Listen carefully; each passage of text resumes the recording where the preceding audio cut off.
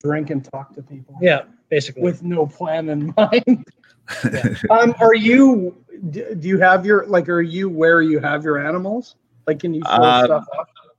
No, but I did bring down a couple things because I did see that you guys, Yeah, I usually like to have some animals.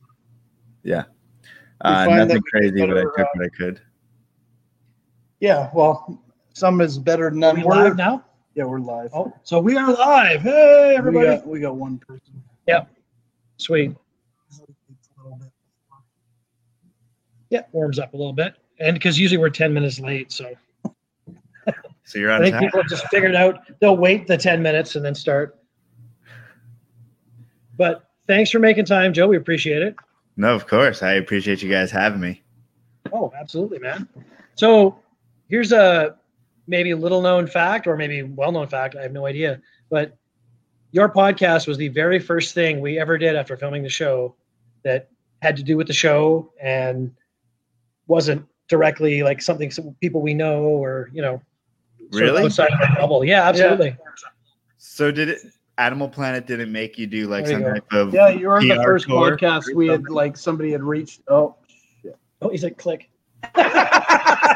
Oh shit.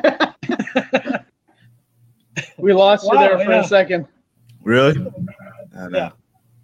Yeah, no, you were the first one who reached out, like, once, because I think you had filmed or did your YouTube video. It had aired already, right? Oh, fuck. Yeah, I mean, by the time you were on the podcast, the show had already gone through most of the first season, I believe. Not a good start. Hello? Are we back? I think so. I believe so. There we go.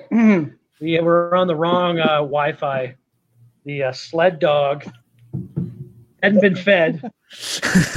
Canadian Wi-Fi hamster had. They get fed maple syrup when we ran low. Unfortunately, has now been fed to a snake. Yeah. And Michael said, "We still see you, Joe, but Greg and Chris are frozen." And I was just sitting here like an idiot. So hopefully it wasn't just me. Yeah. No, it wasn't just you. So yeah. So as we were saying, you were actually the first podcast, any kind of outside interviewee type stuff that we had done with the show, about the show after we started filming. It was pretty quick right after. I think it was either just aired or was about to air. Yeah, I don't remember when it would have been, but we aired in August, and I feel like it was September or October. Yeah, that's right. That you would have reached out to. So it had aired. But not in Canada yet. Yeah. Yeah, I know you were probably not even halfway through the first season airing. Yeah. But yeah. So since we've talked to you, how have things been going? Obviously, you don't have trade shows to be selling animals at, but what are you up to these days? Yeah, so I mean, it's very different not going to reptile shows at least like a couple times a month and traveling and talking and meeting everyone and putting corn snakes in people's hands.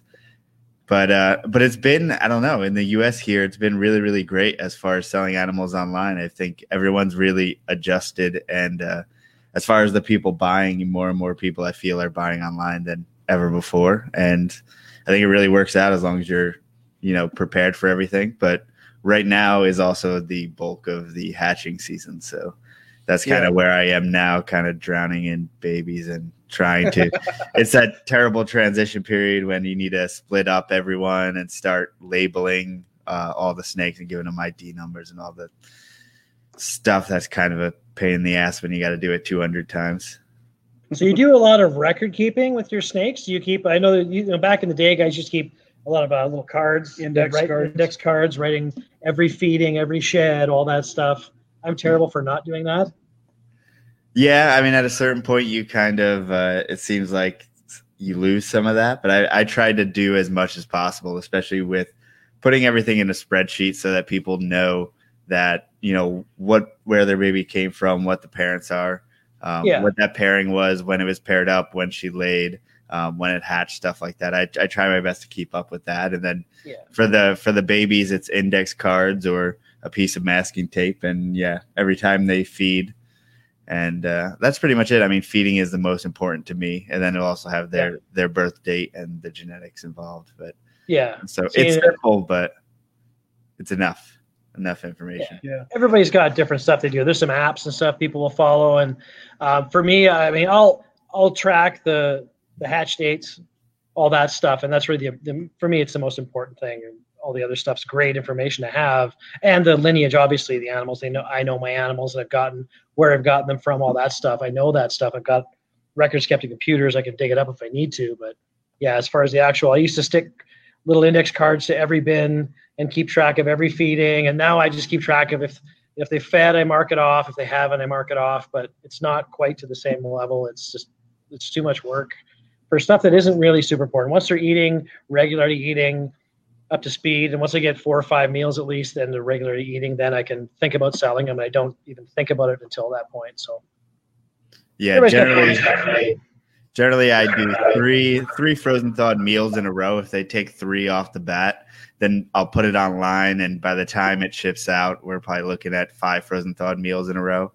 If an animal skips a meal in between there, I'll definitely keep it for longer. So say it takes a meal, it's off of it, then I want to see it go like 5 consecutive times after that. Yeah, same here. If anything skips me, any meals, I just put them aside, and I've got a separate area for the ones that are off feeding, and then once I get back in the scheme of things.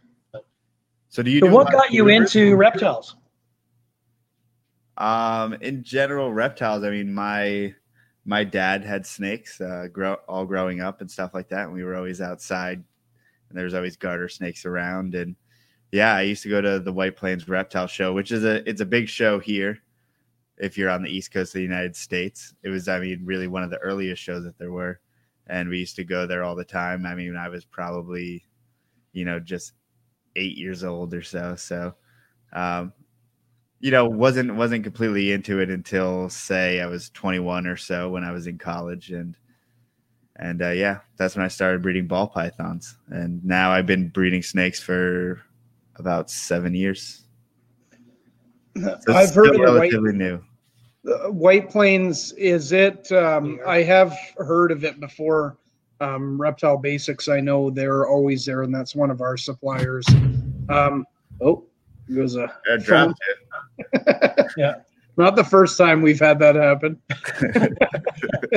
usually on this end. Yeah, usually it's on this end, and somebody's holding one of us and drops us, and not the phone. Or somebody's bleeding. How big, like in terms of like number of vendors, how big is that show? Oh, I wish I knew offhand. And last year they have a main room, which is like a really small local like basketball arena size. And that floor's all the bleachers are back and stuff like that. I mean, there's probably, I would hate to ballpark it and be wrong, but I want to say like 90 or something. Like 60 tables, 70 tables? At least. Yeah. And then there's an annex room, which is another like conference room off of that. And then last year they opened up the basement, which had probably another 25 vendors at least in. So crazy. Yeah, I mean it's a big show, especially for not being something like Tinley or Daytona. Those are like the real big shows. Well, I think those little shows are ones to be at too, because people are so gung-ho like that it's something local that they come to, and usually a lot of vendors do really well at those small shows. I know Reptile Basics is pretty big, so for him to do a show that's considered smaller, obviously it's a profitable show for him, so I guess that makes sense. Yeah, I mean it's definitely still probably top 5 or so reptile shows. I mean Pomona, Tinley, Daytona, and then you're looking at like Hamburg and White Plains. So it's still kind of in that top tier. But I mean, I do well at our local show. Like I do well at the small venues in which families are just coming by and getting a pet, because corn snakes are a great first pet. So it's, I did terrible at Tinley. I mean, I've done much better, at my local show than I actually have at some of the big shows, just because that's usually the bigger investment guys, the ball python morphs and different rarer species. I have a lot of high-end corn snakes, but even for corn snakes, high-end really isn't an investor type thing. Yeah, but there's some to be said of getting the exposure, even if you're not selling at those shows. The fact that you can afford to vend at those shows, and even if you're handing out business cards, I think it does show that you're in the business, for long term versus, the local shows. I find that you get a lot of guys who are brand new to the business. They're looking to sell that one clutch they had, and you probably won't see them again.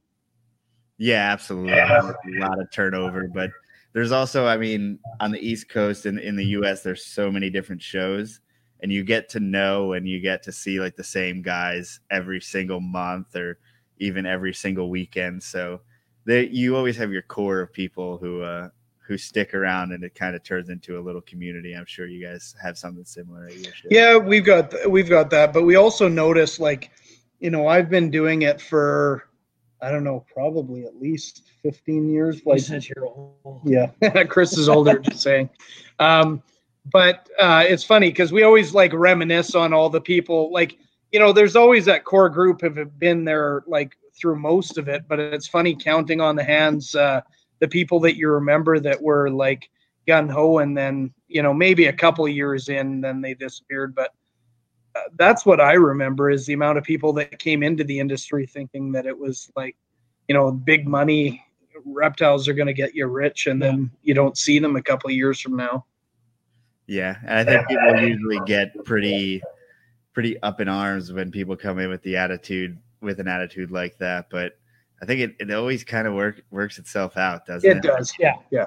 We all see it come and go. Yeah, they're coming like gangbusters. They're going to change the world. They've got all these big plans. Those are usually the people, the first ones to go, right? Usually give them a couple of seasons and they're done. People that kind of grow slow and steady over time, build up the experience and slowly work with different species or whatever. Those are the ones that last long term. Yeah, I think so. Get to that point. People just want to jump, run before they walk, right? And that never works. Yeah, and I think people initially, you see some dollar signs and stuff like that, and it may seem lucrative, but then you realize kind of what goes into it, and it's not easy by any stretch.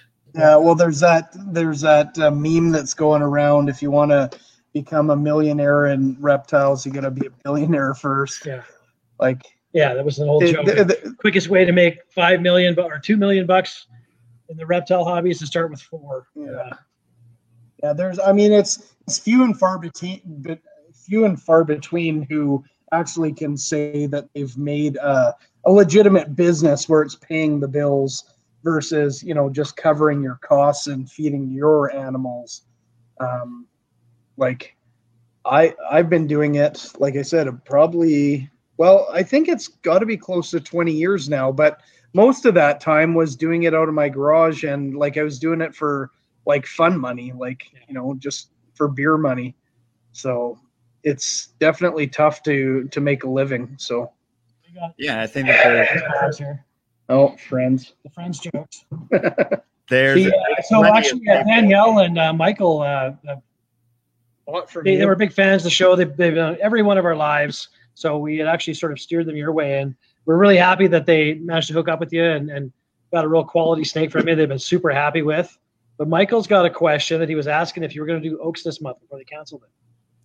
Yeah, so Oaks is the reptile show, which is the one, it's probably 20 minutes away. So I pretty much roll out of bed and I can show up, and, it's not a big deal, and we do well at it. So, but I haven't even thought about doing a show since February.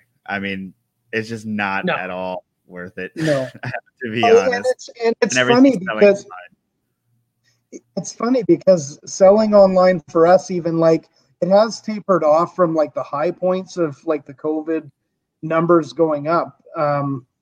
But it's still doing way better than it was in years past.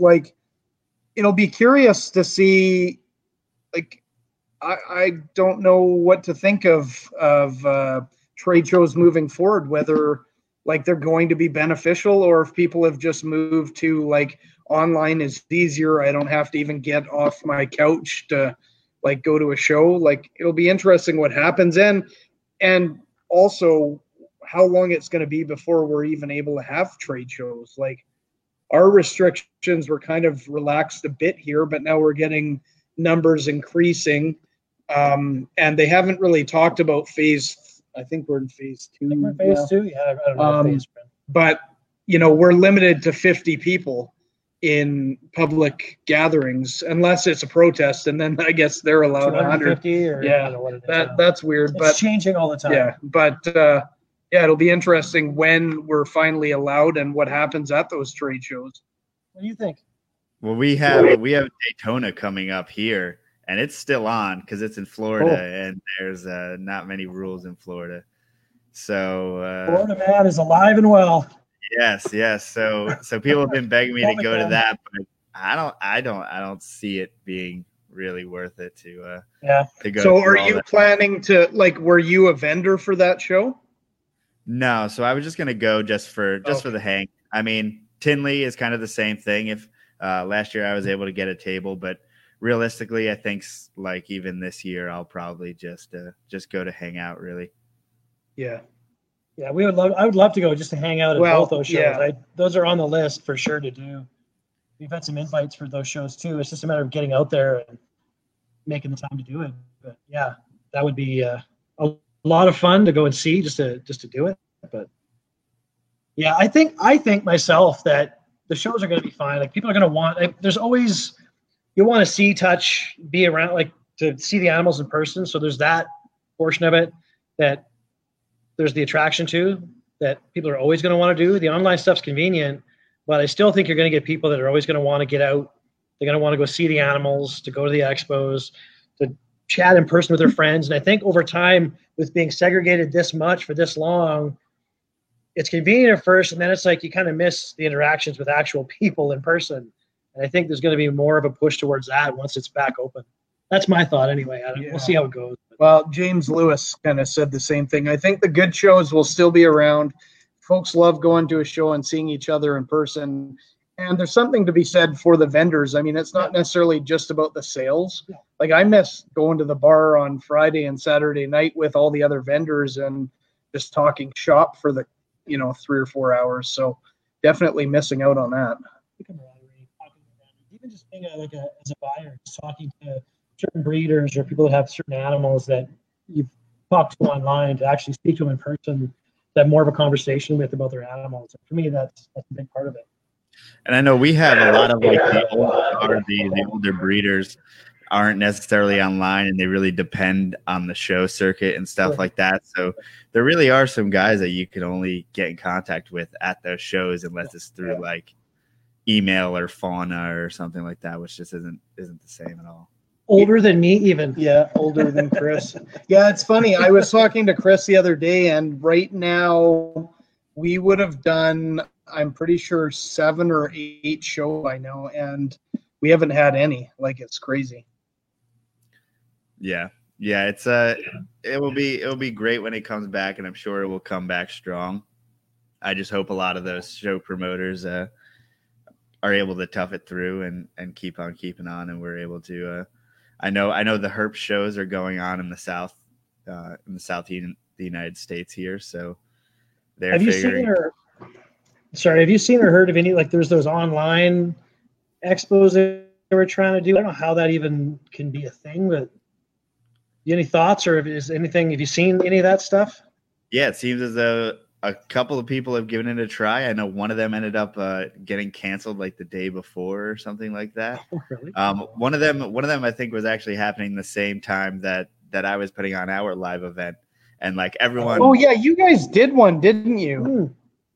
Yeah, so I did CritterCon Live, which was basically a bunch of reptile educators getting together and having an online education show. So they were able to get a little bit of revenue and kind of get their fix as far as educating, because these guys can't have public gatherings, stuff like that. So they were totally out of a job and out of doing their shows, and they get, for us, we can adjust and we can sell animals online, but it's not as easy for people like reptile educators, which I think is super important. I mean, that's something that you guys do obviously as well. So so it was nice to help them out. But there was also an online reptile show that same day, and it looks like there was one that was successful and people sold animals and stuff like that. I mean, it's obviously not the same, but if people sold animals, and I mean, that's great. I mean, and I just like people trying things, right? It's nice to see people try to adjust and and try to make the most out of their situations. We both respond as I mean, that's really all that you can do is make the best of it. Make the best of it, and carry on. And like we promote a show as well, the WCRE. We've got in Red Deer, the biggest reptile only expo in Canada. And we were supposed to be doing one in Medicine Hat this year, so we branched out to a smaller community, just a few hours away. Underrepresented, there hasn't really been a lot of stuff out that way, and we were excited to do it. So felt a bad time, but we're still looking forward to moving forward and doing these shows again. So yeah, like for us, it's kind of nice because we are promoting the shows, but it's kind of like an enjoyment for us, not really about the making money. But I know that in the US, a lot of these bigger shows, like that's kind of the sole incomes for some of those promoters. So it makes it harder for them. Like us, we're just biding our time and we're all right because we're not relying on it. But for those guys who like, 1 or 2 shows a year is their income for the year, that definitely makes it tough. Yeah, and I mean, I know guys, especially in February and March, where things were kind of shaky here and shows were getting canceled like the week before. I mean, these guys had already put all their money in advertising and stuff like that. And we were lucky with that because we were biding our time hoping that the show would go on, but we're not spending money on advertising. Tinley, we knew a bunch of people that were on the road to Tinley and found out the day before that it got canceled. But it's not their fault. It's just crappy timing, I guess. And talk to those guys who ended up in Tinley. They all got together, and I think they all had a blast regardless. So they did, yeah. The guys that we knew, as one does, yeah. We would have been there with bells on if we were already planning for sure. I mean, you got to make the best of it. So we were fortunate that we had money to the advertising at our show. One was supposed to be. One was supposed to be first week of July, and the next one was going to be the third week in August. But by then, you knew those shows were really crapshoots if they were going to happen or not. So we just held off. Yeah. Yeah, I mean, I guess in your perspective, I mean, what steps are you taking going forward? When do you think you can squeeze in a show? Well, we only do the 2 shows. Our plan is we've done the one show one time a year for 10 years. So it's always the third week in August. So there was no point in rescheduling it. It's just going to be, we'll move it to next year. And this new show we hadn't done, so it's the same thing. We were trying to schedule around. There's up here, a lot of the shows in Western Canada are run by either nonprofits or reptile clubs. So we didn't want to step on toes or, conflict with the dates. You don't want to have back-to-back weekends where people are having to travel hours each way to try and make shows or decide which show to do. You want to make sure that people can do all the shows so that everybody kind of works together. So with, the ones in Western Canada, like in BC, and then Calgary here and Edmonton and Red Deer, we try and space it out. So we didn't want to reschedule a show that may conflict with another show if they're going to, because the other shows sort of have a spring and a fall show, and ours is sort of in the summertime. So we didn't really want to compete with that. So it's a matter of we'll just, push it off till next year. Yeah, that's some Canadian politeness. We have show promoters here on the East Coast where they're dueling, right? They'll have shows opposite weekends in the same venues and stuff like that, or they'll have shows in the same state on the same weekend. And it's kind of interesting. So out east in Canada, there's way more shows, and it seems like the vendors really have to compete for sales. Whereas it's interesting for the show we put on, it's actually quite friendly. There's so many ball python breeders, but, they want to be next to their buddies. So you've got tables on tables of competing vendors, but one guy runs out of it and they tell the customer that was a potential sale to them to, go see their buddy 2 tables down. So I think we've got a little niche market here in the sense that everybody kind of, for the most part, gets along. So the shows are usually pretty fun. It's not cutthroat. Yeah, I think in a good mature sector of the industry, I don't know. It seems like a lot of us have our place. Like corn snake guys, I know who works with what. If I don't work with something, I can refer someone somewhere else, and someone who has quality animals. Yeah, I feel like we try not to bang or be in the same lane too much.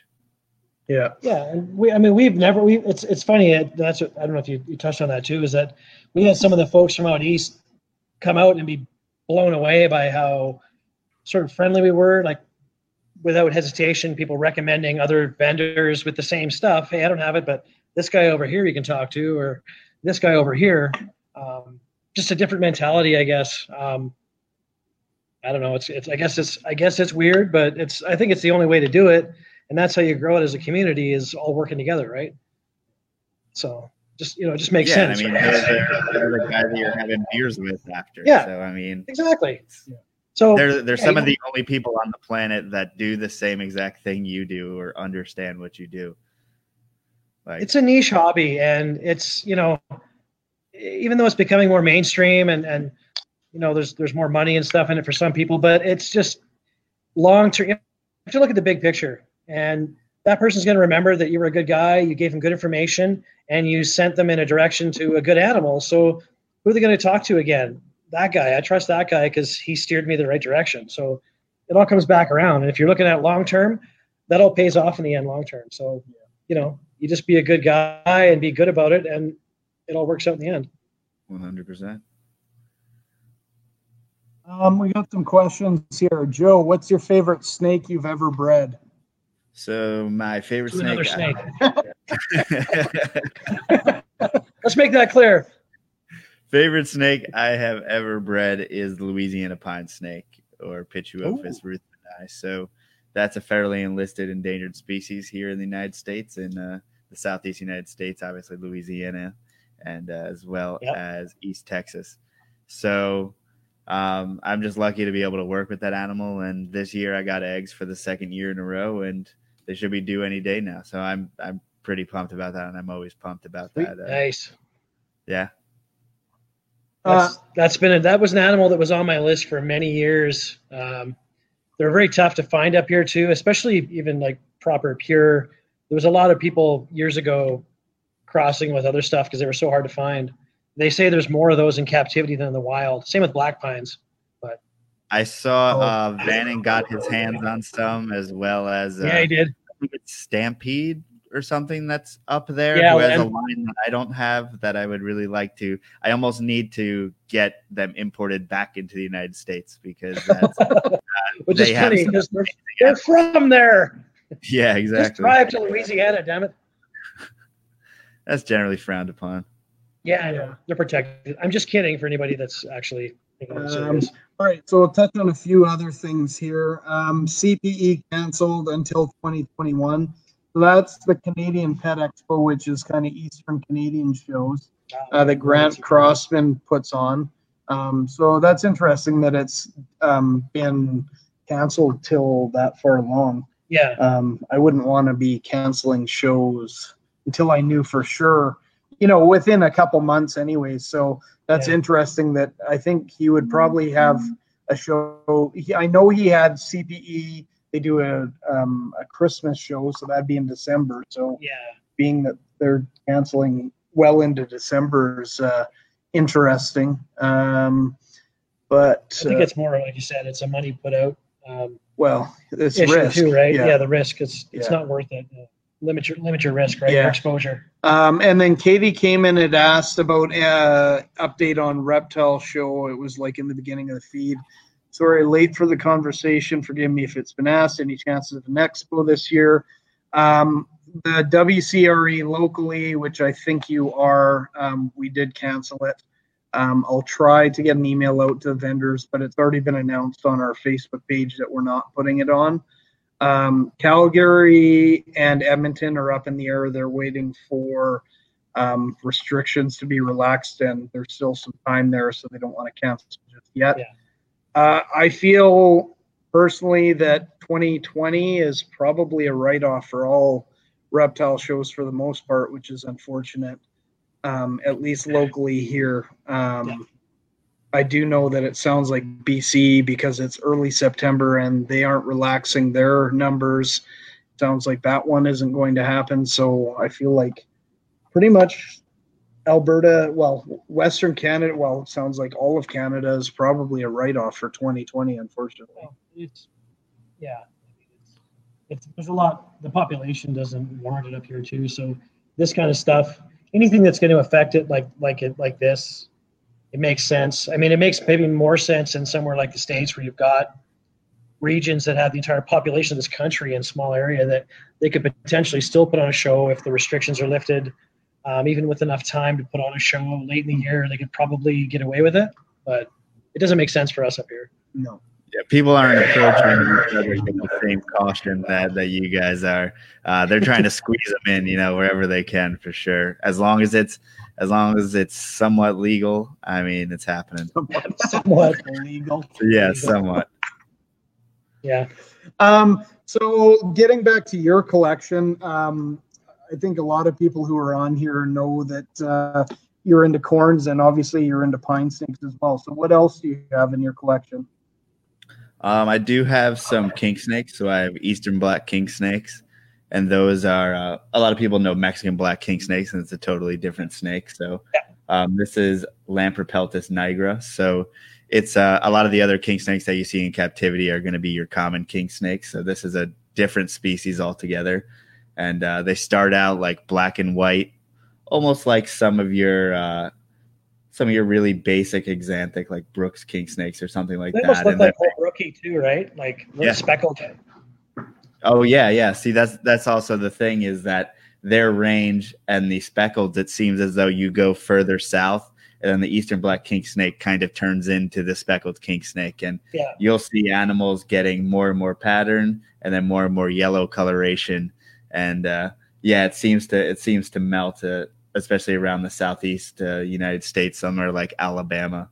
But I love the Eastern black king snakes. I also have Brooks king snakes. I have that's really the bulk of everything. I have some different rarer rat snakes and stuff like that, as well as carpet python, olive python, and some Indo-Australian stuff.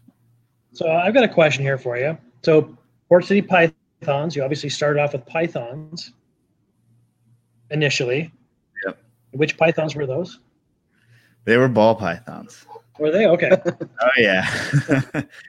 Yeah, I mean, just like so many other people, right? You don't have to sound embarrassed by saying it. No, you realize how much of a pain in the ass it is, to be honest. That's funny. So I've seen Port City Pets too. So is it now? Have you changed it to Port City Pets, or is it still Port City Pythons, or what's the? Yeah, so I want to say it was probably January. I kind of turned a new leaf in what I work with for the most part, as far as I expanded the business into isopods and bioactive substrates and stuff like that. So I wanted something that encompassed, because Port City Pythons wasn't working already, right? I was mostly corn snakes for really the last 4 or 5 years. So really made no sense. Every single show, someone had a smart ass comment about the pythons. Calling corn snakes python, all this other stuff. So it's like, this is a good opportunity just to change it all together. So everything's Port City Pet across the board at this point. So that's what we're sticking with. I still have some business cards left to say Port City Pythons, but that's about it. Trying to phase it out as much as possible.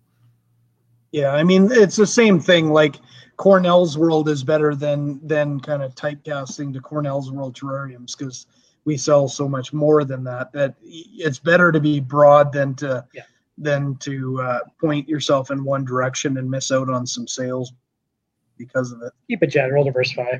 Yeah, and I realize that my interest may wane to a certain degree. So who knows? I have a bunch of geckos right now, so I'm selling some gecko food, some gecko accessories, and stuff like that. So it's opening up all these other sectors of me following my own interest too, so I can have fun in my own business and not have. I see that you have lychees now. Did you bring one to show us? You need to show us a lychee. No, man, I don't know. It's a little sketchy creature right now. I can go get them real quick though, if you want me to. If you don't mind. Yeah, for they're sure. literally My favorite gecko. We'll talk amongst ourselves and entering the masses. The pajama geckos are my favorite. I need to get another beer anyhow, so be back. Sure. I feel like the bathroom break might be in order. Some iced tea. So we can address some of the questions to us. Well, there you go. So Rach says we can host an expo in Aberdeen, 0 cases. Yeah. So I guess we're doing an Aberdeen expo now. We'll have like 4 population 8. Yeah, 600, something like that. Saskatchewan, I think is. We'd probably get 600 people show up. Yeah. Saskatchewan's kind of the low point in Canada. Yeah. They might not let us in though. They'd be like, "Berta, get out of here." Definitely. Yeah. Albertans. Yeah, exactly. Well, what do we want to talk about? Well, there's a few questions here too, so let's scroll back real quick and we'll address the CRBE and our questions while Joe's not there. Yeah. I always feel bad answering questions about our stuff when we have somebody on to talk about their stuff.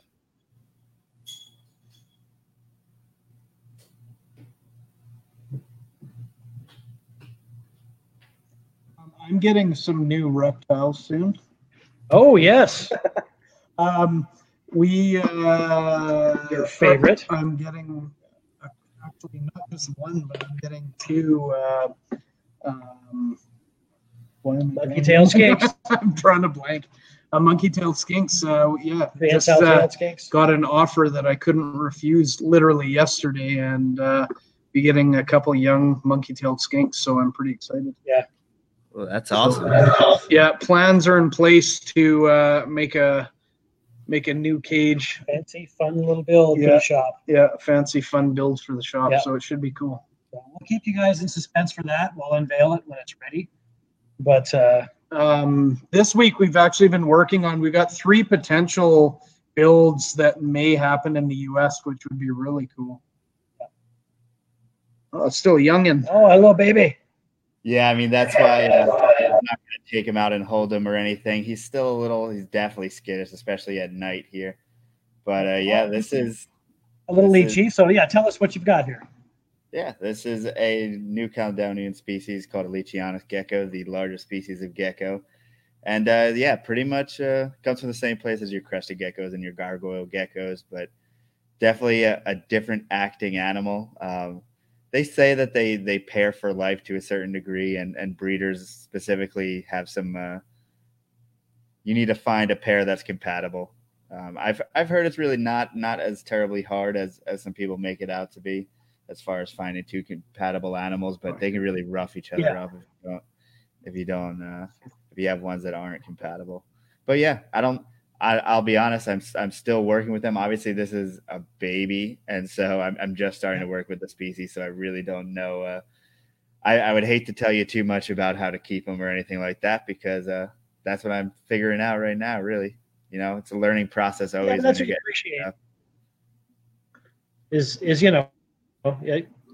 you're learning, and these are new to you, and it's exciting, right? Like that's super cool to me. One day I'm going to have some of those. Yeah, it's like you become a beginner again every single time you get something that's kind of out of your wheelhouse. Yeah. Well, I think that's the biggest thing with reptiles is fostering that passion and finding things that you didn't realize that you would become passionate in. So like for you branching out with geckos, it kind of harbors that interest that got you started in the beginning and just kindles the fire. Yeah, and if you have the capacity to enjoy snakes, you probably have the capacity to like other reptiles. So you'll get caught with something else eventually. You're not wrong. But it sounds funny. I mean, it's the same thing for me. Like I never had any snakes, and now at the shop I think we have 5. So it's not much different. Yeah, and that probably extends into other hobbies too. I'm sure there's plenty of reptile people with fish and stuff like that. Yeah. Drinking. Yeah. I mean, the nice thing with leeches too is that the care is pretty easy. It's, basically room temperature. It's pretty consistent temperature wise. Like the care is very similar to a crested gecko. They're just a lot bigger, and get a lot bigger. Yeah, I would say it definitely takes a little bit more of knowing what you're doing handling wise. which I think is also part of whenever you kind of go rarer or bigger or something like that, you know, there's always different things to consider. Well, it's an extra level of caution. You start learning more to read about the animal itself. You're really locked in on their behaviors. You know, with something smaller, you can get away with more, but when it's something that's going to potentially get bigger and can, you know, full size lychee can do a little bit of damage when it bites you. So you want to make sure that you're cognizant of that, but you're also aware of, you don't want to hurt the animal itself. So you want to make sure you're caring for it properly and, you know, all that stuff. Yeah. And like, go ahead. Like I'm not handling the gecko, not because I don't want to be bit. It's because I don't want it to run off, and it's kind of hard to grab, and they're kind of fast. And It's funny you say that, because right before we started the live, our Cuban frog is never out, and it was like right out. So I was like trying to nudge him more out, and he jumped like right out of the cage onto my shoe. And that's the problem with some of these animals is they don't like to be handled. So it's best to like appreciate from a distance. That's fine to have those. Yeah. Yeah. Somebody was asking, do you know the locality of your lychee? So I believe this is a new which I'm going to be very straightforward and say that really doesn't matter to me that much. That's why I'm like, no. Yeah. I'm just a person who wanted at least one of these things, because I mean, I've been looking at this gecko for years and was always kind of just blown away. Literally, Chris is drooling here now because he's in the same boat, but he doesn't have one yet. And it's funny. I've had opportunities, and I just, for whatever reason, haven't pulled the trigger a few times. I could have, but I was like, no, you know what? I'm gonna wait. But yeah, I always shoot myself or kick myself afterwards. Yeah, I mean, that's kind of that's the thing too about being involved in the community, is that sometimes you'll have friends that at the right time have the right animals. Like, you know, the right person who wanted something from me has this animal I was able to trade. I probably wouldn't be able normally to just buy this animal for fun.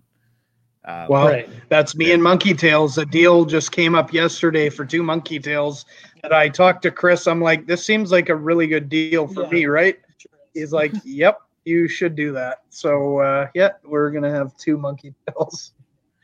Yeah, because I think it's funny. As at some point, you kind of, I've become very snake rich and money poor, and then you have someone who's gecko rich and money poor but wants to be in snakes, and then sometimes you can cross over and you can both really. That's a good way to put it. Yeah.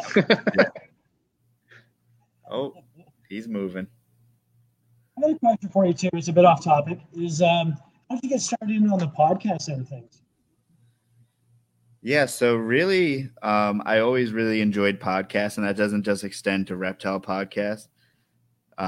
Pretty much, I was moving around a lot for, I would have to go to drill and stuff like that and training for the Army, and I had a pretty decent commute at work at times, and I would always listen to podcasts. And really the first Reptile podcast I ever listened to was Reptile Radio with Larry and Beat back in the day, and that was just amazing. That really opened me up to all the different people who were like breeding professionally and ball pythons and stuff like that. So I think that, you know, that was a big part of me at least getting started in ball pythons, because I had corn snakes that I've had for a while, and then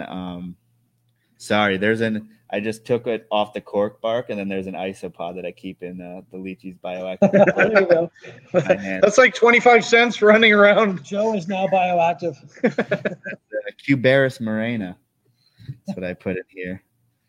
Little C. It blows my mind how popular isopods have become.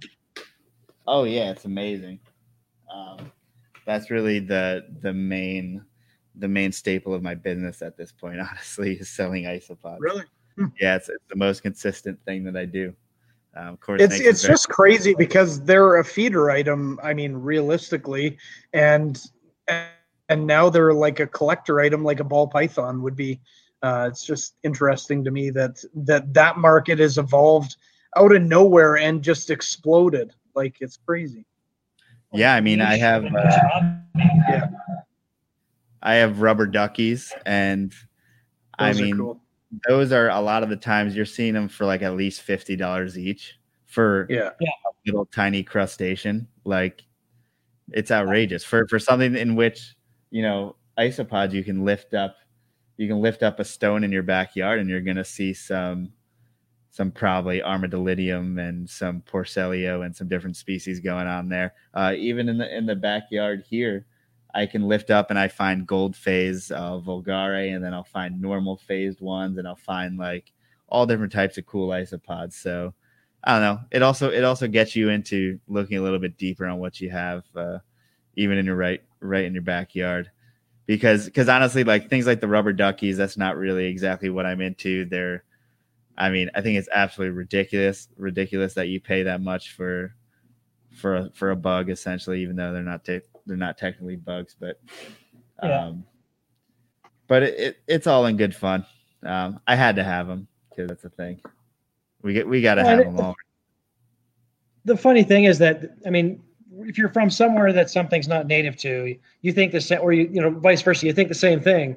Something's really common where you're from, you don't look twice at it. Whereas somebody, in another country or across the world where it's rare and now they want that and they'll pay a lot of money for it. You're like, literally, I could find them in my yard. That's everything though. Like, to somebody else, everything we keep is the same thing, where they're like, really? That's ridiculous. You pay money for that? They're everywhere. I find them. It's like budgies in Australia. Yeah. So it's, that's all the hobbies. It's kind of the same thing, or all sections of the hobby, with whether it's the insects or the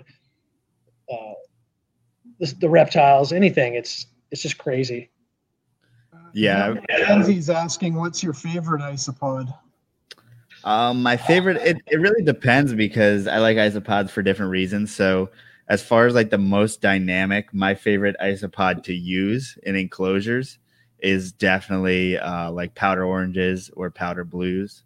They're super active, and they're some of my favorite to keep too, because they are super active. Like, you can put food in there and you can actively see them go and eat it and stuff like that. And you can see them kind of interact with each other. You can see them kind of bumping up against each other and kind of pissing each other off. And then you can see them breeding, and, they have all these different kind of a range of behaviors that you wouldn't expect, like you wouldn't be able to see. And then in the geckos enclosure, those Cuberis moreno, which is actually the same species as the rubber duckies, it's just the normal color phase. I really love those for the crested geckos and for gargoyle geckos and the lychees. And then just to look at, dairy cows are excellent, which are just the ones that are white and black. And they're also active as well. So that's something I like. What's like, for me, I've never really looked into isopods that much. I have kept them, but I feel like I've probably drowned them out with the misting system. But like, what's a lifespan for isopods? Like with those rubber duckies, are $50 a pop. Like, how long do they live for? I wish I could tell you for sure, and obviously it's hard to know when you have cultures of so many of them. But I believe the lifespan is typically up to like 3 years or so. Okay. And so, and you are seeing a maturity thing. Like you may have to wait 6 months for it to get mature. Like it's not as straightforward. It doesn't turn over as quickly as you think it would. The powder oranges do. Within a month, you may have a real thriving culture of them. But things like the rubber duckies may take 6 months to really calm down and mature. Gotcha.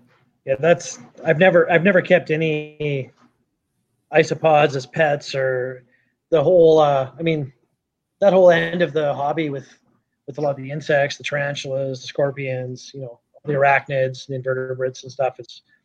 It's interesting, but I've never delved into it, so it's very foreign to me. So I can't really speak on the species or subspecies. So I didn't realize kind of until I got into it, until I started bringing them to shows, that they're really kind of a gateway to insects or arachnids or something. Like, people are pretty accepting of these little roly-polies in comparison to, a cockroach or something like that. Isopods, they have gills. They breathe through gills. They have babies that are called mankai, or some people call them monkeys, and they cool. Stay in a pouch underneath the mom's belly. So they're really, really cool animals, and they're kind of more endearing than you would think. Well, like you said, they're technically crustaceans, right? Like they're not even. Yeah, it's a little land lobster of sorts. Yeah, which is crazy. Well, and your crustaceans. I mean, you guys are eating bugs out of the ocean. Your lobsters and your crabs. Sea bugs. Sea bugs are delicious, by the way. Katie Kamen was saying, "Is it true isopods can eat an entire large shed in a matter of hours?" I'll be honest, I'm not into bugs. I got a can of cockroaches as a gift for my skinks. They're still on the can. Yeah, so you'll see like that's exaggeration. You'll see like powder oranges. If a snake sheds, it will be in a bunch of like a million little pieces by the morning. Really? And then if you have a dryer enclosure, giant canyon isopods, they're a bit bigger, probably maybe about as long as a nickel or so, and they actually eat a lot more. They're very protein aggressive, so they really, really like those sheds, and they'll really take care of a shed in almost overnight. So really? So that's why like a species like that is a great species to keep if you have something that stays a little bit drier, and they can get wet and dry, but it's hard to find an isopod since they have gills and stuff like that too. That really does well in dry conditions, and that's one of them. So is that a challenge then when you're keeping those? I guess you have to have animals in there that aren't necessarily going to see them as food, right? Like you don't want to have some kind of insectivorous lizards or whatever. They're just going to chow down. Yeah, or that's, it may be a benefit also because I keep, probably 4 inches or so of bioactive substrate and then leaf litter on top. So if I put 100 isopods in there and they're all in the leaf litter, the chances of them all being predated is pretty slim. If there's like one gecko in there, they'll usually keep up. So it can be a nice kind of supplement for a gecko, or they are pretty high in protein and calcium. So it's a really good source of calcium for them. I guess it would be how productive they are as far as reproduction and all that stuff. If they're eating more than are being produced, then it would just suck. I think it depends on the size of them too. If you've got a big gecko and these tiny isopods, they don't really see them as much of a prey item versus a critter or a superworm or a roach. Yeah, and that's something that the dart frog people kind of figured out first, is that this isopod can go with this dart frog species because they're too big actually for the dart frog to eat, so you can always have a steady source of them. If you have dwarf whites, they will feed off them occasionally. So if you're looking for something like that, a small supplement, then that's the way to go. So yeah, there's different situations that kind of warrant different species of isopods. So we've got a colony of painted agamas here, and they love to, as soon as the lights go out, jump on the screen lids and like travel back and forth and is creating a ruckus. But I don't know if I can get this guy in. This is one of our males, but it's like got these crazy blue colors. I don't know. Yeah, that's awesome. Yeah, you can see it. But we've got at least one really fat female, so we're wondering if she's got. We're hoping she's gravid. So it'd be interesting if we have some babies down the road of these guys. Have you got some snakes to show us, Joe? Yeah. I know Danielle's dying to see some snakes. Yeah, I have some corn snakes here. As well as some other stuff, but I'll start with this guy. And this is actually an adult male corn snake. He's bred the last 2 years for me. And this is a snow tessera, which is an anery, as well as an amel. And then with the tessera gene, tessera is a pattern gene. And then anery is the reduction of reds and yellows. And then amelanistic is the reduction of black. And it results in this white animal, predominantly white, right? It's kind of an incomplete leucism is what some people call it. Yeah. And so you can see there's a bunch of yellow. In person is a little bit more pink. It's kind of a light pinkish color, but you can still see like the stripe from the tessera going down the dorsal. Yeah. Well, that's crazy. Yeah. So this guy is named the Brain. This guy he's actually the guy who goes to all of the shows, and he is the snake that kids typically hold at shows, because I've had him since a baby pretty much doing that and getting so accustomed to handling. So how old a fella is he? He is 5 years old. Oh, wow. Yeah, so I mean, people are always kind of surprised at how small an adult male is. And listen, they do get a bit bigger than this. And this animal may be predisposed to be a little bit smaller. He is a little bit smaller than a lot of my males that I have, especially of that age. But it's like people, and everybody's different. And same thing, a lot of morphs too. I find a lot of the morphs just because originally maybe they were bred very early to somebody was really looking at producing them. So they a lot of the morphs I find tend to be a little bit smaller typically. Yeah, I think I would be lying if I said that there's certain morphs that don't do better than others and that have different quality to them, or that feed better than others, or just have general size and even like head shape. Some head shapes can be different. I think definitely with colubrids, these have been bred so long in captivity that even Tessera has thought that maybe it comes from a Newport king snake. It's the same exact pattern as a Newport king snake. If you cross a Newport king snake to a corn snake and then cross it back again, you get a snake that looks almost identical to this Tessera. Oh, and really? The original animal came off of Fauna Classifieds without much background information. So very well, this could be a hybrid. I would never tell anyone that it's 100% pure. And quite frankly, if you're in corn snake and you're looking for purity, you may be in the wrong. Yeah. Here in the U.S., we're lucky. We have some breeders who really like locales and F1s, and they have things that are pretty damn close to the wild. But if you're in morphs and you're worried about purity, it's not going to happen. Yeah, corns, carpets. Yeah, good luck. I wanted to touch on one thing. Is king snake still around? Is that where people still advertise? Or no, you said fauna, didn't you? Not king snake. Both of them. Well, both of them are still around. Both of them look exactly the same as they did in 1998. And crazy. Yeah, some people. I mean, I put up an ad up there every once in a while, and it still works. Yeah, no, that's crazy. King snake. I started in probably 97, but I mean the mainstays for the forums were we had a Canadian one, and then it was king snake, and that's kind of cool that it is actually still going. Yeah, in a way, it's kind of nostalgic at this point. Fauna was all about the board of inquiry for us. And the classifieds. Yeah. More in the U.S. So what do we got here? Yeah, I brought this is actually a clutch that just hatched out. Trying to figure out a way to. Oh, there you go. There you go. So this is actually the Brains babies. You can see all those little pink guys right there are snow tesseras. And then you got a bunch of aneries in there. This is an anery het snow to the Brain, who's a snow tessera. And I got really unlucky. And you can see there's a normal anery in there, which is almost impossible odds. Not in a good way. The one thing I tell people that are new to the hobby or have never been to a reptile expo is the second they go to the reptile expo, they're never going to look at deli containers or anything the same ever again. Oh, absolutely.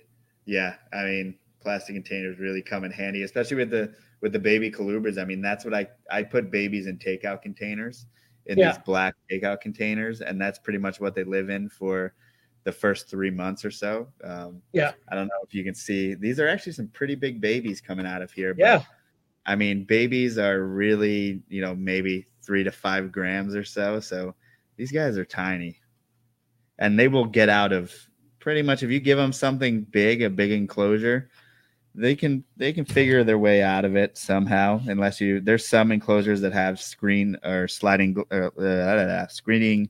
I'm losing a baby, and I'm losing my mind. Grab your babies. and they have sliding and they are essentially escape proof for these guys. But keeping them in small enclosures is probably the best bet to start out. Well, and they can find their way, like you said, they can find their way out. I remember I had to get a special made enclosure from you breeding garter snakes because the babies are so small in certain species that I couldn't have front opening anything. It had to be top opening, just because they would find the smallest crack they could squeeze through. And I had an entire litter of babies in my basement one season because of that. So I rectified that in a hurry. So that's pretty smart. Yeah, I think it's a gap in the market as far as enclosures go, is that every single show that I go to, I tell people who buy the snakes, hey, like, no matter what you do, like, just make sure that this thing does not escape. Do everything that you can to make it, that it's not able to get out.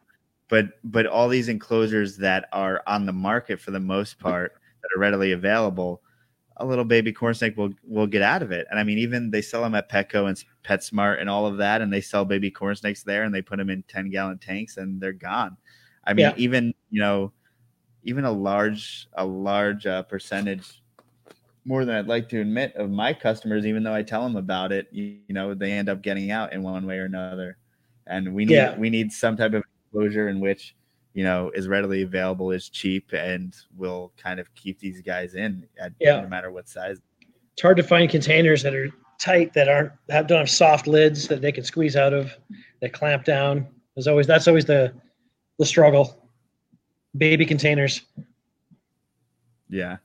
And once you find something, as a breeder, I can go with the takeout containers, but that's not, that's probably not the best option for someone picking up a pet from me, right? So I need to have something a little bit bigger and a little bit more pretty for someone who wants to keep it on their bedroom dresser or something like that. Yeah, for sure. So what are your plans moving forward with the hobby? What are you looking to do with your breeding plans moving forward, down the road? What are you looking at? Yeah, so I'm really looking to, I'm definitely going to pare down some of my corn snake projects. So I have those real, probably 3 or 4 projects in which before they even come out, they're pre-sold and are like sold out every single year. And I really want to focus on things like that, because it's very obvious that people are telling me that's my strong suit, right? And I like those animals too. And quite frankly, they probably sell out because I show them off so much. But so it's like, clearly I really like those animals. And for the last few years, I've been producing some clutches in which I'm doing it just to kind of get the numbers going. And now I think I'm at the point in my collection where I need to dwindle down numbers and focus on a few projects, and the more popular projects and the projects that I enjoy as well. And the isopods are taking up a lot of my time, and shipping them and things like that. I'm shipping things every day. So my focus is changing based on both what I'm enjoying and what people are telling me they enjoy too. So it's kind of, I think a lot of times the common advice in the reptile hobby is pick the projects that you like and go with that.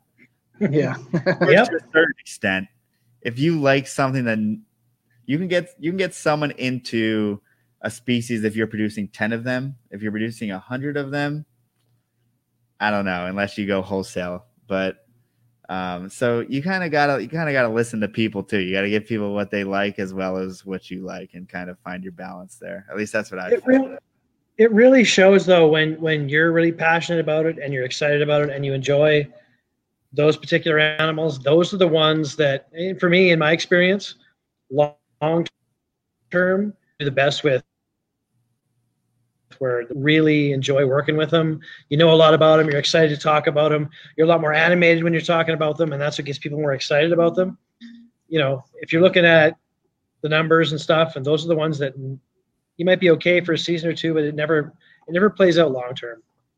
So advice holds true. I think you see it in trade shows, especially. I mean, they can be super passionate with the animals that they have, but when you've got a table full of these animals and you compare a guy who's standing up talking and is animated and you can see the passion, people are going to gravitate to those people versus the guy who's got his arms folded and he's pissed off because he's only sold one snake today, but he doesn't want to talk to anybody. Like, staring at his phone. Yeah, the people who are like wanting to share that passion with people in terms of, it may take an hour and a half to teach this 9-year-old all the ins and outs of this corn snake, but I mean, that family's going to come back to you for all their advice and, you know, maybe their supplies and everything else.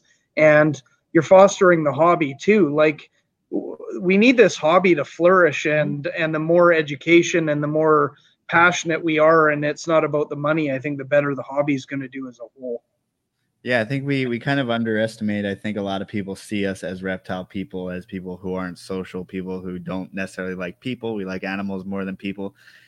It may be true in a lot of cases, but also I think it takes the people who I know who are successful in this industry are people who also like to talk to people and also like to get people interested in the reptiles and like to spread the knowledge and kind of build the community around, whether it be their species of snake I mean, look at Morelia Python Radio. They built, you know, a giant community around just a specific genus of python, which I think is really cool. And you can do that.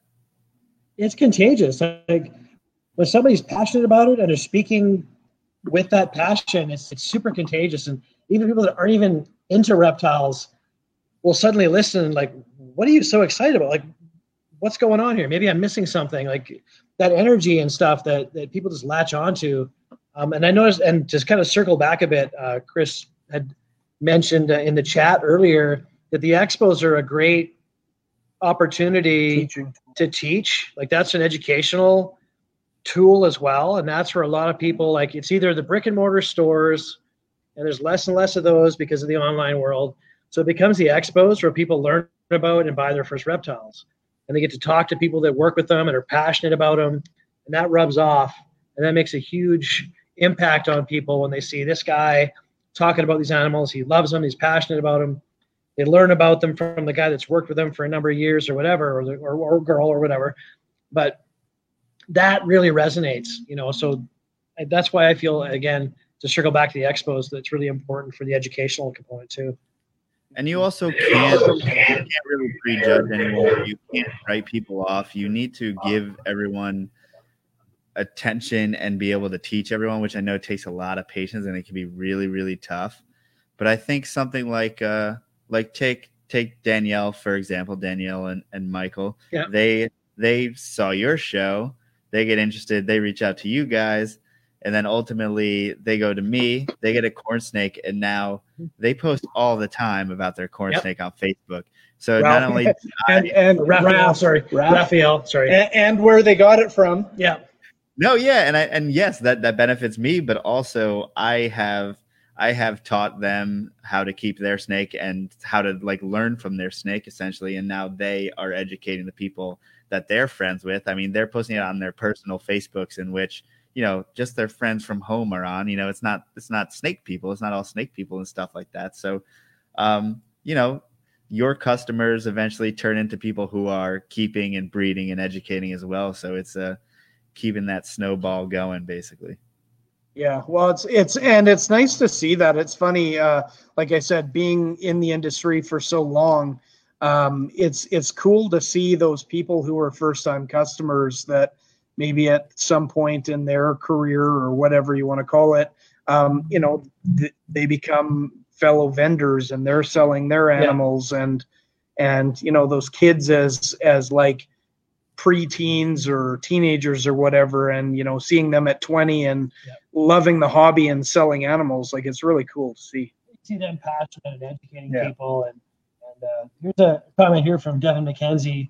One of my favorite things about working expos is introducing kids to the reptile world and seeing them light up. And for me, that's one of the best things ever, is when you get a chance to sit and talk with some kids or somebody who's maybe afraid or unsure, or even the kids that are already seem to be into them, and you can educate them and you sit down and talk to them and maybe help them understand or you know, just get them into it. That really just gets me going. Yeah. Well, to add to that, I would say even, you know, to be one better is at the reptile shows, those people who are actually scared of reptiles, and whether it's you or another vendor, like getting them to hold a snake for the first time, like, you know, as soon as they finally do it, they're like addicted, and you know, like, by the next show they're probably looking to buy their first snake. Like, it's not this big, scary, slimy monster that I thought it was. Yeah, I mean, that's why I always advocate to bring an animal for the public to hold. And I know people don't like that because you're really opening yourself up to, different things that, say mites that can be passed on from a different vendor. Obviously, that's not good. But if you bring an adult animal, you can quarantine that animal after. But I mean, it goes such a long way, whether it's education or whether it's being able to sell. It's really hard to sell a baby corn snake that's so small that it fits in your hand and people are a little nervous. And then I can say, hey, here's what an adult is. This is how common it will be as an adult if you do all the right things. And it really changes people's minds. So I think getting up that opportunity would be selling everything short and kind of and not making the best use of your time while you're at a reptile show. Yeah, and like for me, example, as a vendor at a lot of the shows, if I'm selling animals there, or even if I'm not, I'll try and bring some stuff for display to show people. And if I've got babies, I'll try and bring one of the parents there. So I'm like, here's the babies, here's an adult version of this. Like, this is the parent, this is the mom, the dad, whatever. This is what this grows into. So here's the full size, the adult, here's the, all that stuff, basic general temperament. They're all different, obviously, but that makes a big impact too. Because again, like you said, you see this little tiny baby, that's fine. When you see, a 5 or 6 foot or whatever snake, that's different. Or it's not as big. You hear it's a 5 foot snake. Well, it's curled up. It doesn't look, you think it's this monster. Oh, it's as big as me. Well, it's really not that big. So it's just showing them, what you're getting into. Here's what you're starting with. Here's what you're getting into. You want to show them that kind of stuff. Like, to me, that's a big thing. Well, at the same time, showing the commitment level too. Like corn snakes and ball pythons, those are easy, and the adults aren't so daunting. But for example, tortoises, it's great to see some people bringing an adult sulcata that they've got these cute little babies, and God, they're freaking cute when they're like the size of a toonie. But you got to realize that they get 100 pounds and live. They could be up to 200 pounds. Well, exactly. 150 is probably. I know in shows around here, they're starting to, like, we haven't sold sulcatas. We don't sell iguanas. Tegus and monitors are starting to get a little more restricted in areas that they are actually legal. But that's probably a good thing. But, having them there are some people that are going to be passionate enough to put in the time to keep them properly. So I'd hate to see them not at shows, to be honest. But I do think that we need to be a little more limiting on certain animals that are sold. What I am incredibly jealous about is that you guys can have Fiji iguanas. I mean, that always blows my mind. They're very tough to come by up here. There's a handful of them up here. So, funny story about Fiji's. At the 2019 January Super Show, we drove down there, so we got to hang with some friends in San Diego. Because of their creation, we got behind tour at San Diego Zoo, and it was just heartbreaking because they have so many Fiji iguanas and they're just getting rid of the eggs because they can't do because of the restrictions. So their program is so successful. They're producing so many babies, they have to freeze and throw out so many eggs. They've got all these cages behind the scenes of these beautiful, thriving Fijian iguanas that they're not allowed to sell, or there's all the zoos that have them have enough that they can't distribute them. So they're handcuffed to the point of they could produce so many more if they wanted to.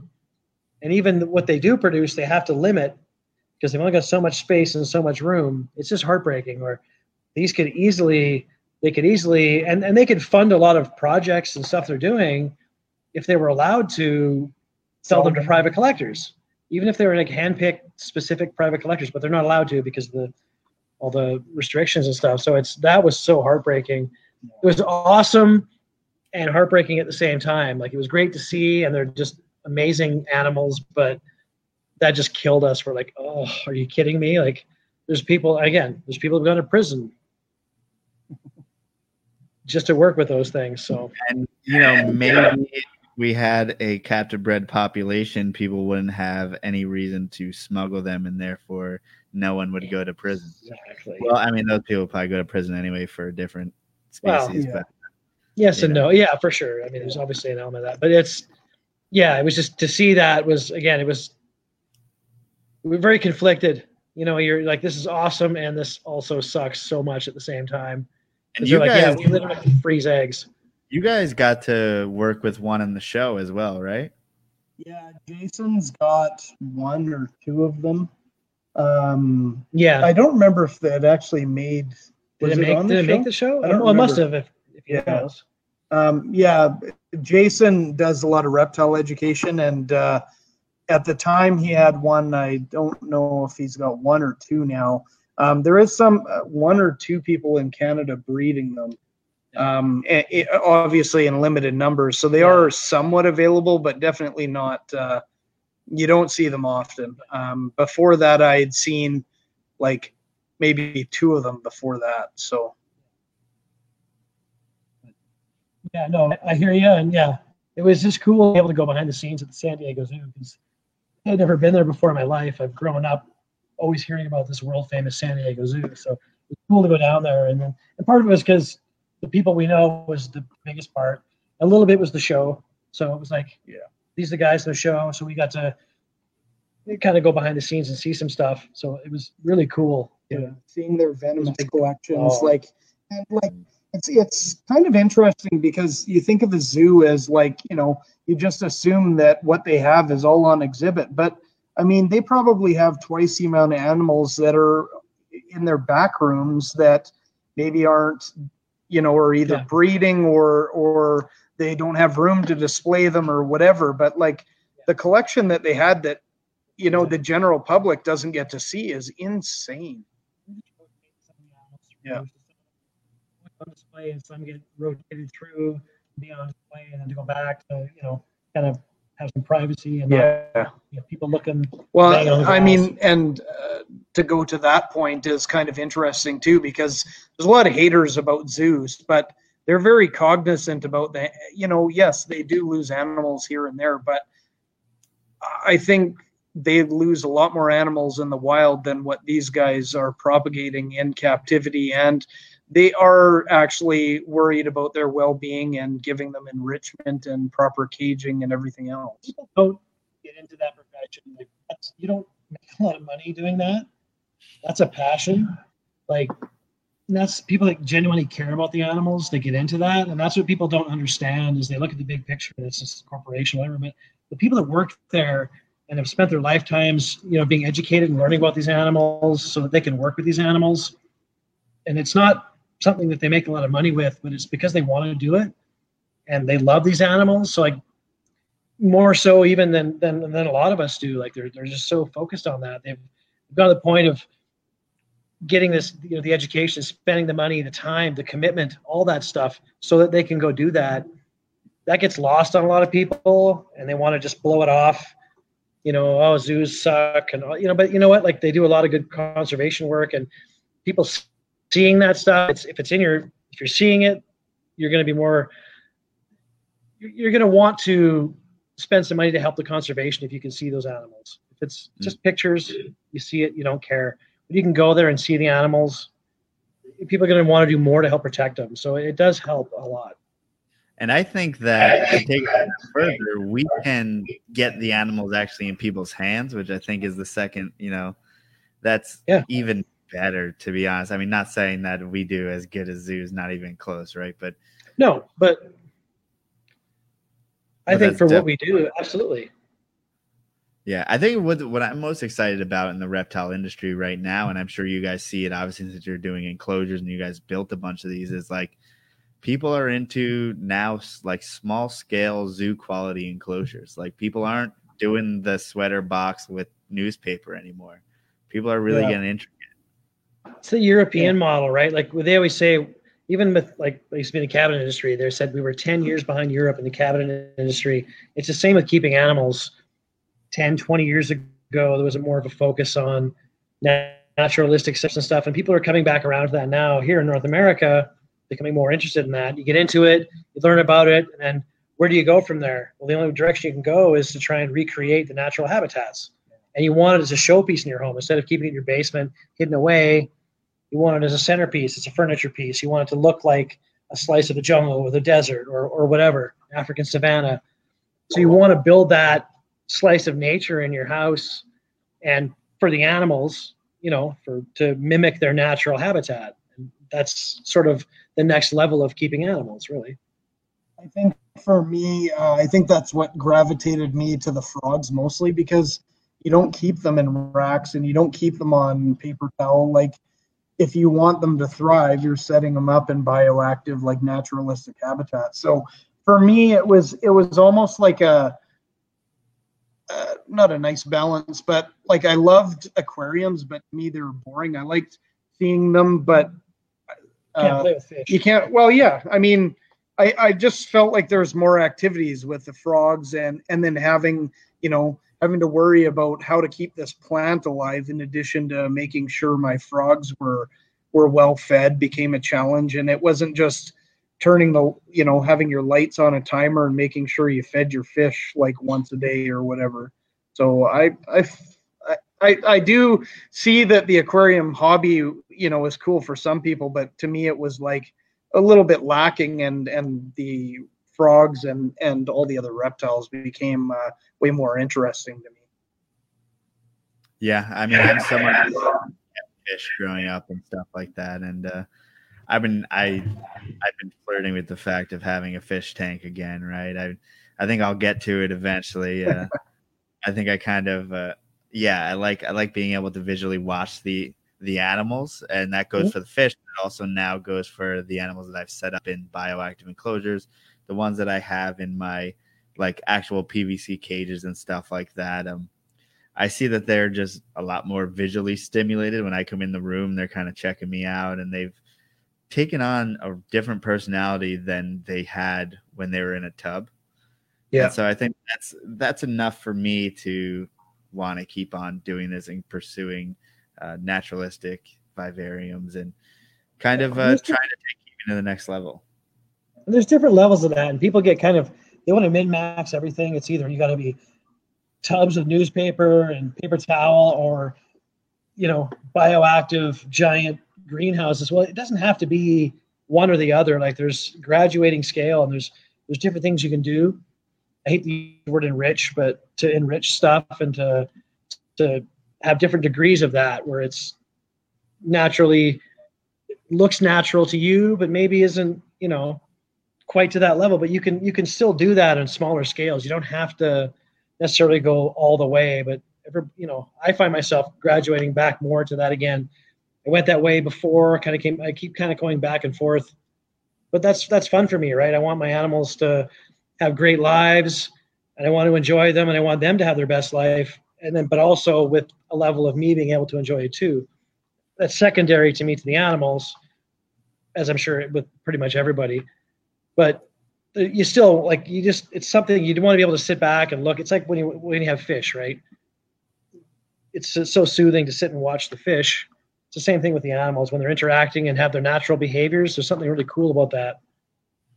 Yeah, and it's I think there's also something to like a bioactive tub or something. You can do a tub bioactive. You can do a cage with newspaper. Which one's better? I don't know. But for me, my corn snakes like to burrow, so I love to have substrate. Yeah. To have newspaper would be like, I feel like I would be robbing them of something.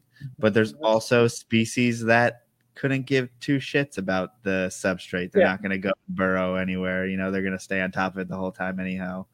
So that's the key. There's no one end result. Like there's so many different ways, and there's so many different species, and there's so much different stuff you can do with it all. And that's why we keep on doing this, because there's always more stuff to do and learn and tweak and try to get better at. I actually think it's kind of interesting, though, considering myself an old hobbyist, which is kind of funny now, but like, if you consider the way of like these guys who are new to the industry coming in, I mean, they're asking questions, but apparently they already know the answer, which is funny. But I feel like you're never going to know the right answer. You're just you should just be evolving to the needs of the animals and learning as you go. And I mean, Chris touched on it earlier, but there's no one right way to keep anything. You open that can of worms again. Joe's mom is here. So Oh. Yes, hi, Mom. My brother is on the couch to my left. Don't worry, he's still alive. Barely made it last night, but he did sleep with the shoes on. But he was spared. So, yes. Well, and I'm going to have to get going soon. We're going to probably wrap this up, but have you got any final words or anything you'd like to say, Pump? Give us a heads up on your podcast, whatever your social media stuff. Like, here's your chance, man.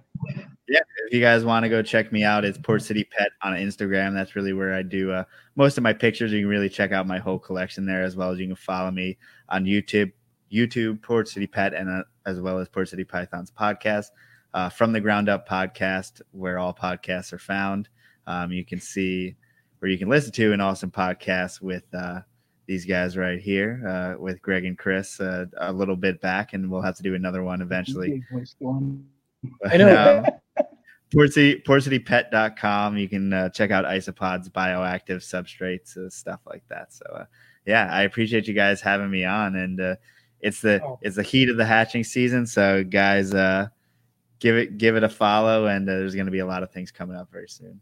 Absolutely, we'll have you on when you got a lot of babies and stuff too. After, and I love how his mom shows up. We're all like, "Oh, we got to go. Time to go put the apple juice away." We got to behave now. Joe's mom's here. Don't worry about her. She'll be all right. She's heard it all. Thanks for joining us, and definitely we'll try and do this again. We have fun chatting with you, and absolutely. Yeah. Thanks again for being you. You broke our podcast cherry. You were our first. Yeah, I mean, was You've that something Joe? that you were open to? I mean, to begin with, I mean, was it something where did you listen to podcasts or anything like that? Yeah, I had other podcasts to listen to, but it's funny. I didn't listen to a lot of reptile podcasts at the time. So, yeah, when you reached out, we're like, okay, this seems cool. And we checked into it a bit. We're like, not that it would have mattered either way, but we're like, awesome, let's do it. Like, we're pretty easy going. Like, we'll talk to anybody. But no, it was so much fun. Like, we had a blast. Well, it's funny because it was like a couple of hours that we talked. And then even afterwards, I remember we talked for quite a while after with a bunch of stuff. So that was so much fun. Like, he seemed like such a great guy. So we were pretty happy with that. That was a lot of fun. I appreciate it, man. And I'm glad that now that kind of opened you up. I see you guys do lives all the time and stuff like this, which is super awesome. I can't remember. Did we do? We just keep it informal though. Like as far as podcasts go, I don't think we're at that level. We just try and do our lives, and it's sort of more of a we picture it as if we were just hanging at a pub, having some drinks, talking with people that we like. Funny thing is, with all COVID, I mean, I feel like that's what we're missing the most is just camaraderie. And I think with these lives, at least with ours, it's funny you asked, like, what are we going to talk about? We're like, we don't know. What do we want to talk about? And it's kind of in the sense that, we like hanging out, shooting the shit, and having a beer with a friend. And I think that the way our lives go is more in the sense that it's just guys hanging out, talking shop, basically. And, people get a glimpse in that and can ask questions here and there. But, I mean, the biggest thing is just promoting the hobby and trying to get that exposure out there as much as possible. Yeah. And I think you guys, whether it was, the show and what you guys are doing now. So, I appreciate you guys doing it as well. What you see is what you get with us. So we try and keep it kind of positive. We don't want to, harp on the negative. There's enough negative stuff going on out there. So we try and really focus on, have some fun. We'll bust each other's balls a bit, but at the end of the day, we all love this hobby. We're all passionate about it. We want to kind of put that forward, and that's the light we want to shine on the hobby. Is everybody's there's a lot of regular guys. It's not the weird, creepy fringe that the general public sees the hobby as. There's that too, and we're part of that too. But I'm just saying, it's all encompassing, and this hobby is a lot bigger than people think. So we just want to shine some light on that and have some fun, have a few laughs. Cool. Well, thanks for joining us. Yeah. Thanks for everybody hanging in there through an hour and a half, and we'll try and get another one of these going in the next week or so. Thanks, Joe. Thanks, guys.